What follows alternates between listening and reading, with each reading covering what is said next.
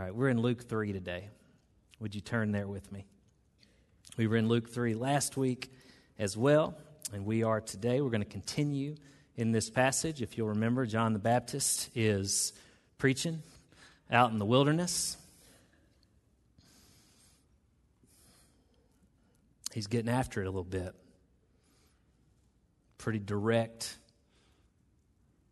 message coming from John. We're going to pick up in verse 7 this morning.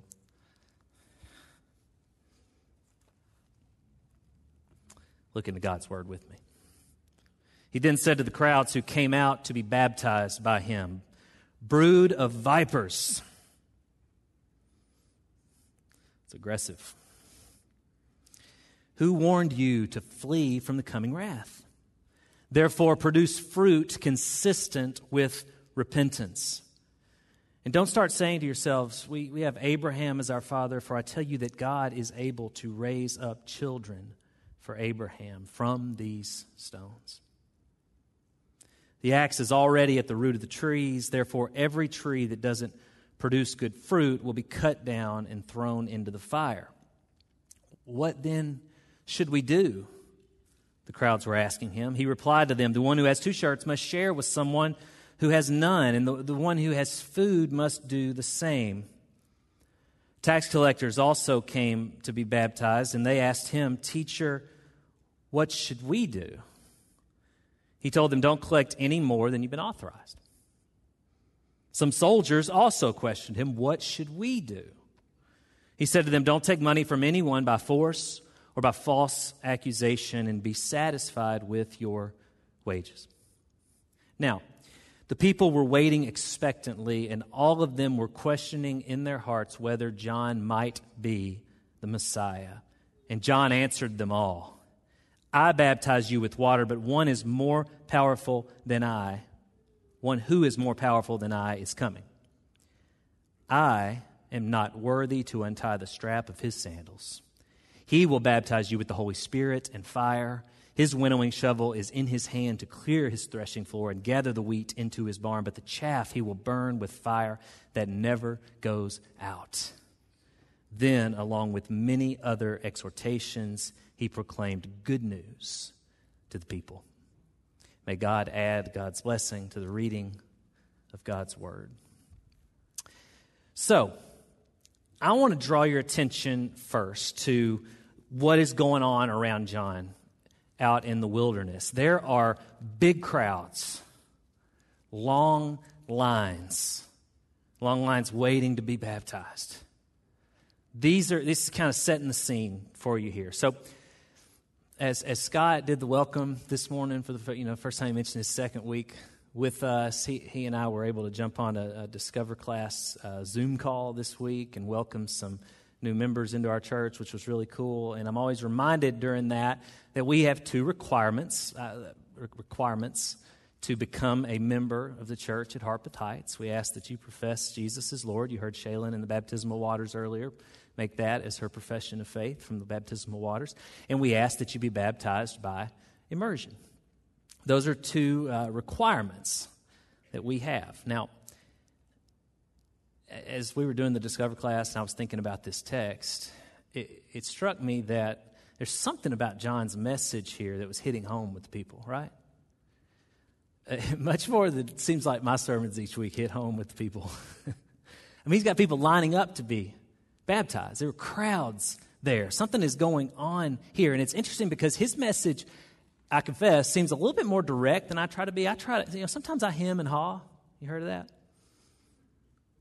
Try to, sneak around a little bit and catch you, make it hit home.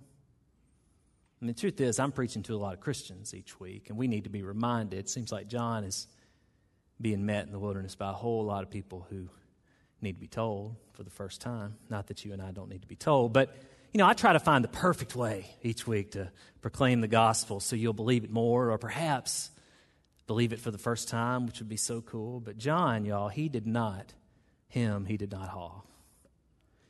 Pastor Fred Biegner described John's message like this. He said, your only hope, John saying this, your only hope is to clean up your life as if your life depended on it, which it does. and get baptized in a hurry as a sign you had. You saw Shaylin's video of her being baptized. Baptism, again, is what we do to welcome one into the life and ministry of this church and celebrate their intention, their decision to follow and be formed by Jesus. And it's how each of us, as the church at Harpeth Heights, when we have our moment in the baptismal waters, or if you've already been baptized and you come to join this church, then you profess, that you've done that, and you join the church, and you say that you want to be a part of this body, the local church. We want to help and be helped, as the text says, to bear fruit consistent with repentance. As we talked last week, here's the thing. It just doesn't matter who you are, where you are, as evidenced by the beautiful reading of Psalm 23 today. My goodness, so beautiful. Or what you've done. Now, John was an unlikely choice to be the preacher with the long lines out in the wilderness. But this is showing us that there's no hierarchy in God's kingdom. God's kingdom that John is preaching is coming. Everyone is loved as equal, and anyone can be a part. Just turn your life around and produce good fruit. And then help one another to do so as well, whoever you are. I just can't get over those long lines, though, y'all. I can't let it go. The crowds. Something is going on here. Something is happening. Repent. Repent and be baptized was John's message. People were just lining up. Maybe they were lonely. Safe to say they were searching.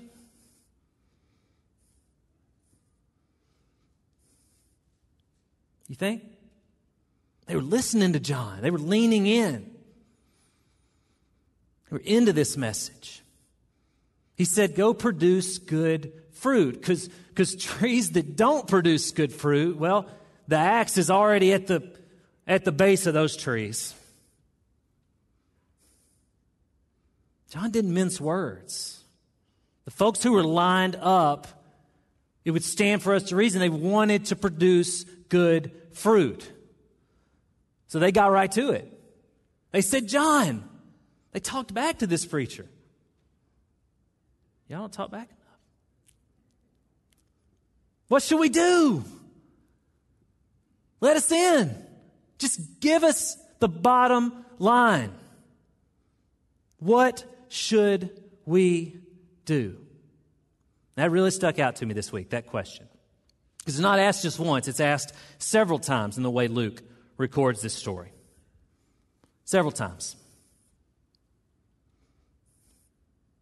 First time, it's a blanket, what should we do? Letting us know that everybody there, big crowds, not just a few. This is not a small group meeting. They want to know what they should do. So John looks around. He surveys the scene. He sees.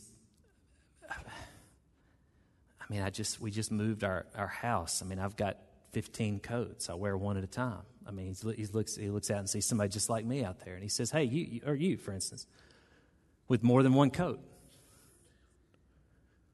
give one to somebody who doesn't have one." Or you over there, who literally eats whatever you want to eat whenever you want to eat it. Share. Some of the most fundamental directives ever issued to any humans is where he starts here. Just share. I say it every morning when I drop my kids off from school. At least I used to when I dropped my kids off at school.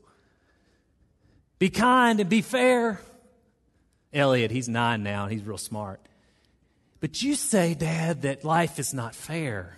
It's like philosophizing at 8 o'clock in the morning. Not a word, but you got my point. And I'm like, that's exactly why I'm telling you to be fair.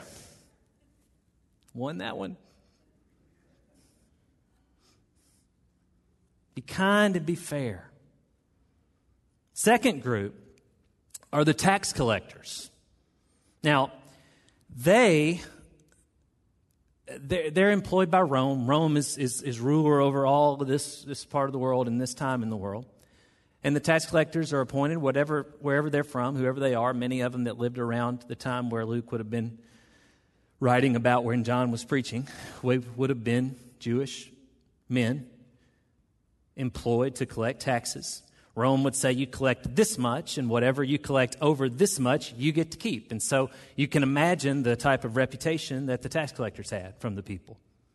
These were not beloved folks, regardless of how much they were actually deceptive, but the reputation preceded them. And John's word for them was, don't take more than you're authorized. I'm sure there was a set amount more they were supposed to take. That's what they were accused of abusing. Third group is a little less maybe translatable to us in this time. We don't live in a soldier-occupied time in history or place. But the soldiers would have been Roman or acting on behalf of Rome, and they obviously were taking advantage of their position. John's like, don't do that. Don't be a bully. Some of the most basic directives imaginable. Be fair. Share. I got to share. Lewis just turned, our third child, that's right, turned 8 this week. And, we couldn't have a big party. It's okay. They don't need a party every year. That sounded kind of mean. We celebrate. We just don't need, big. Anyway. And I remembered Hattie turning 3 last year, and she had a party where this was October of 19, and she had some friends over. And I remember thinking this because it was the time in our family when I realized it occurred to me that Hattie doesn't have much to compete with, 3 older brothers, and she just kind of plays with whatever she wants, whenever she wants. There's not much competition in the house for her. And she had 2 of her little precious friends from preschool over to play with her for her birthday. And they were playing in the dining room at the time, and I heard what I thought was somebody getting their head chopped off. I mean, it was the most awful scream I've ever heard. I thought, we've got to call the ambulance. This is real. All of a sudden, somebody, can't tell if that was Hattie or not, but somebody is dying. It was Hattie. She wasn't dying. Addie and Autumn just wanted to play with her toys. She wouldn't let them. So blood-curdling scream later, we had to have a talk with Hattie to share. Pretty basic directive there. See John's point here. This is how you bear fruit. And he's given specific instruction to the folks who are gathered around him. And it's anybody's. Now, John's not asking them to move mountains. He's not going as far as Jesus does later with his disciples when he asks them to leave their vocations and follow him permanently. He doesn't say, come follow me out here in the desert, in the wilderness. Come eat some bugs with me. John was known to eat locusts and wild honey. See, the point is, John is making this, I believe, hit home for us. This is doable. Share. Be fair. Don't be a bully. Whoever we are, wherever life finds us daily, those places that God has called us to be, we will all leave here in a few minutes and we will go to those places where we live and work, where we struggle and where we strive, where we spend time with those that we care for, those that we dine with, those that we laugh with, those that we cry with. This is precisely where we are called. And this is John's point here, is bear this fruit where you are already. And 2020 has amplified these spaces, right? I mean, this is an important time. I know that our home has never seen the stress that it's seeing right now, not that particular kind, as our rhythms have been forced to change. Healthcare professionals did not sign up for this. Teachers have never known this strain. Hobbies have been stripped away from many of us. Jobs have been lost. Loved ones gone too soon. Loved ones getting sick without our ability to spend time with them. I know I sound like a broken record, but it bears repeating each week. Our rhythms have never been taxed like this before. Maybe we can relate to the folks who have joined John out in the wilderness. Maybe they feel something like we do right now. Maybe that's why they're out there, looking for something, looking for relief. Life is just not easy right now. And the one that John is proclaiming that is coming, he's the one that says, cast your burdens on me. My yoke is easy. My burden is light. I will give you rest. Now, Bill Coffin was the pastor at the historic Riverside Church in New York City during the 70s and the 80s. I have a couple of his volumes of his sermons, and I love reading them.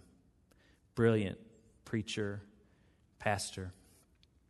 It's fun to go back and read the sermons and see the date in which they were preached and to match what was going on in the world and how he handled speaking on that, New York City being in such a central part of the world in so many different ways. Anyway, he was going to be gone one week, and he had a friend, a guest preacher, come and preach for him from out of town. The guest preacher was not able to get there until the night before, so he was going to stay in Bill's apartment. Now, Bill Coffin was an incredible pastor and preacher. Could not keep a house, though. And so arriving late on a Saturday night to come in and rest before getting up to preach the next morning, the guest preacher, finally found the bed after he waded through all the mess. Dr. Coffin literally had to have, paper with arrows on it to get him there. It's crazy. Woke up the next morning hungry, goes to the refrigerator, and there's a note on the refrigerator that says there's no food in here. Opens the refrigerator, there's another note, and it says, told you. But go on down to the church, and there'll be some food there. So guest preacher goes on down to the church. He thinks, this is great. I'll get to go down. I'll be with some of the folks. We'll eat a good meal. Get ready to preach. He gets there, and there's an incredibly long line out in the sidewalk. And these are not the church folks he was expecting to see. But he's hungry, so he gets in line, and he finally gets to the front, and he's served, a scoop of eggs, watery grits, piece of bacon, biscuit. And he goes and sits down to eat. And he sits across from a man that he describes as obviously seen better days. The guest preacher says, "What's your name?" He says, "John." "Where are you from, John?" "From Albany." "What did you do in Albany?" "Well, I was a stockbroker till the bottle took my marriage and kids, job." John looked back at the guest preacher and said, "What do you do?" He said, "Well, I'm a preacher." John laughed, belly laugh. He said, "Man, it'll get any of us, won't it?"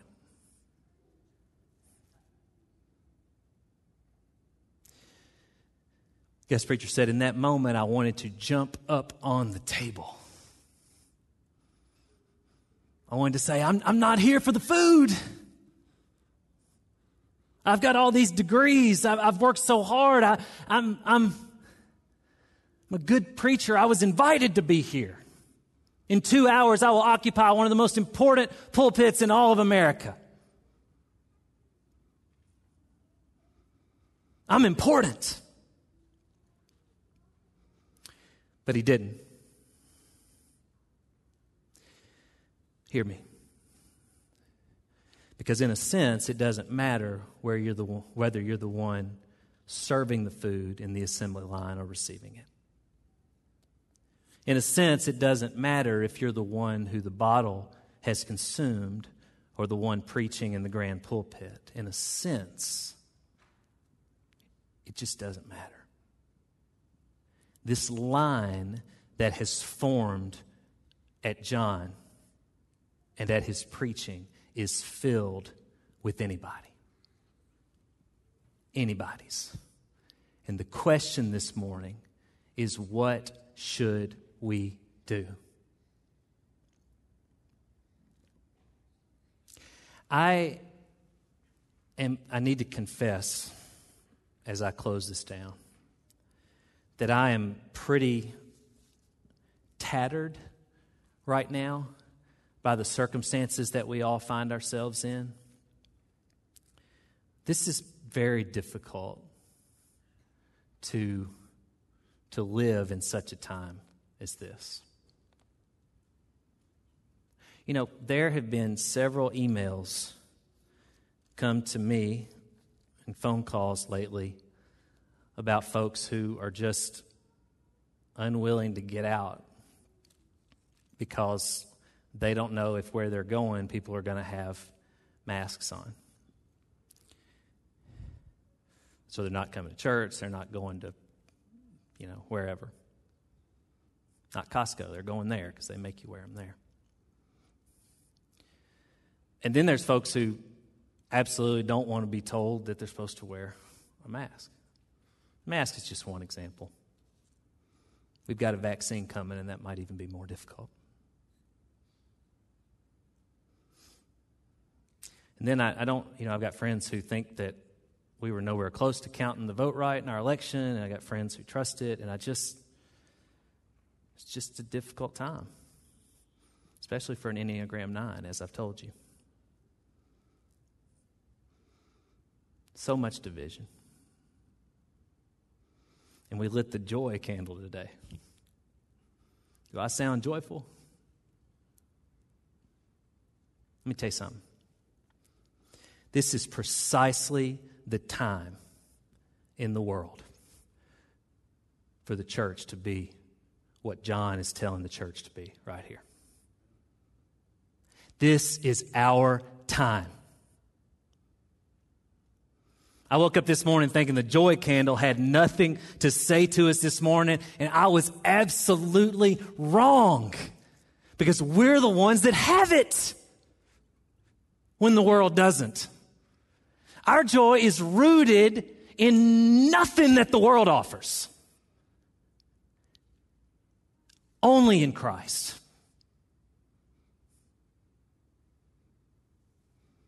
This is precisely the time for the church to be the church.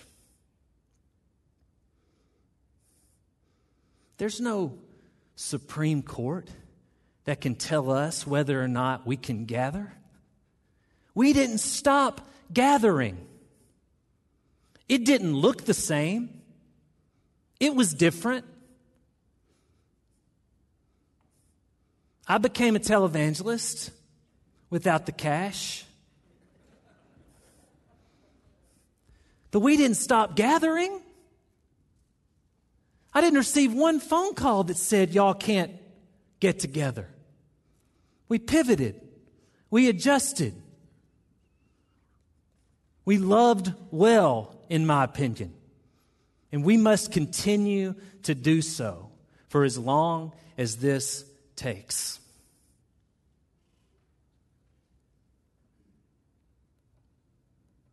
Because there is a big, long line.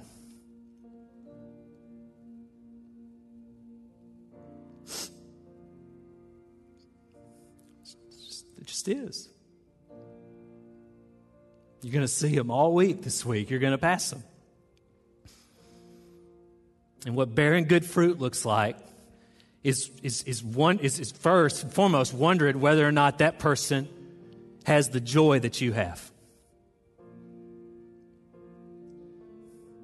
And when we're bickering and fighting and when we are not unified, this is the whole point of the New Testament, we get in our own way. And that doesn't come to our mind quickly enough, if ever. So just look to Jesus with me this week. Decide and remember that we are following and being formed by Him. You see, the line's not at John's feet anymore. It's at Jesus. John is not accessible. He dies in Matthew 11. Jesus lives. Question this morning is, what should we do? This time of year teaches us that Jesus has made His home among us, that He is God with us. And we focus on the fact that He is coming again. Let that be your joy. Let nothing stand in the way of that.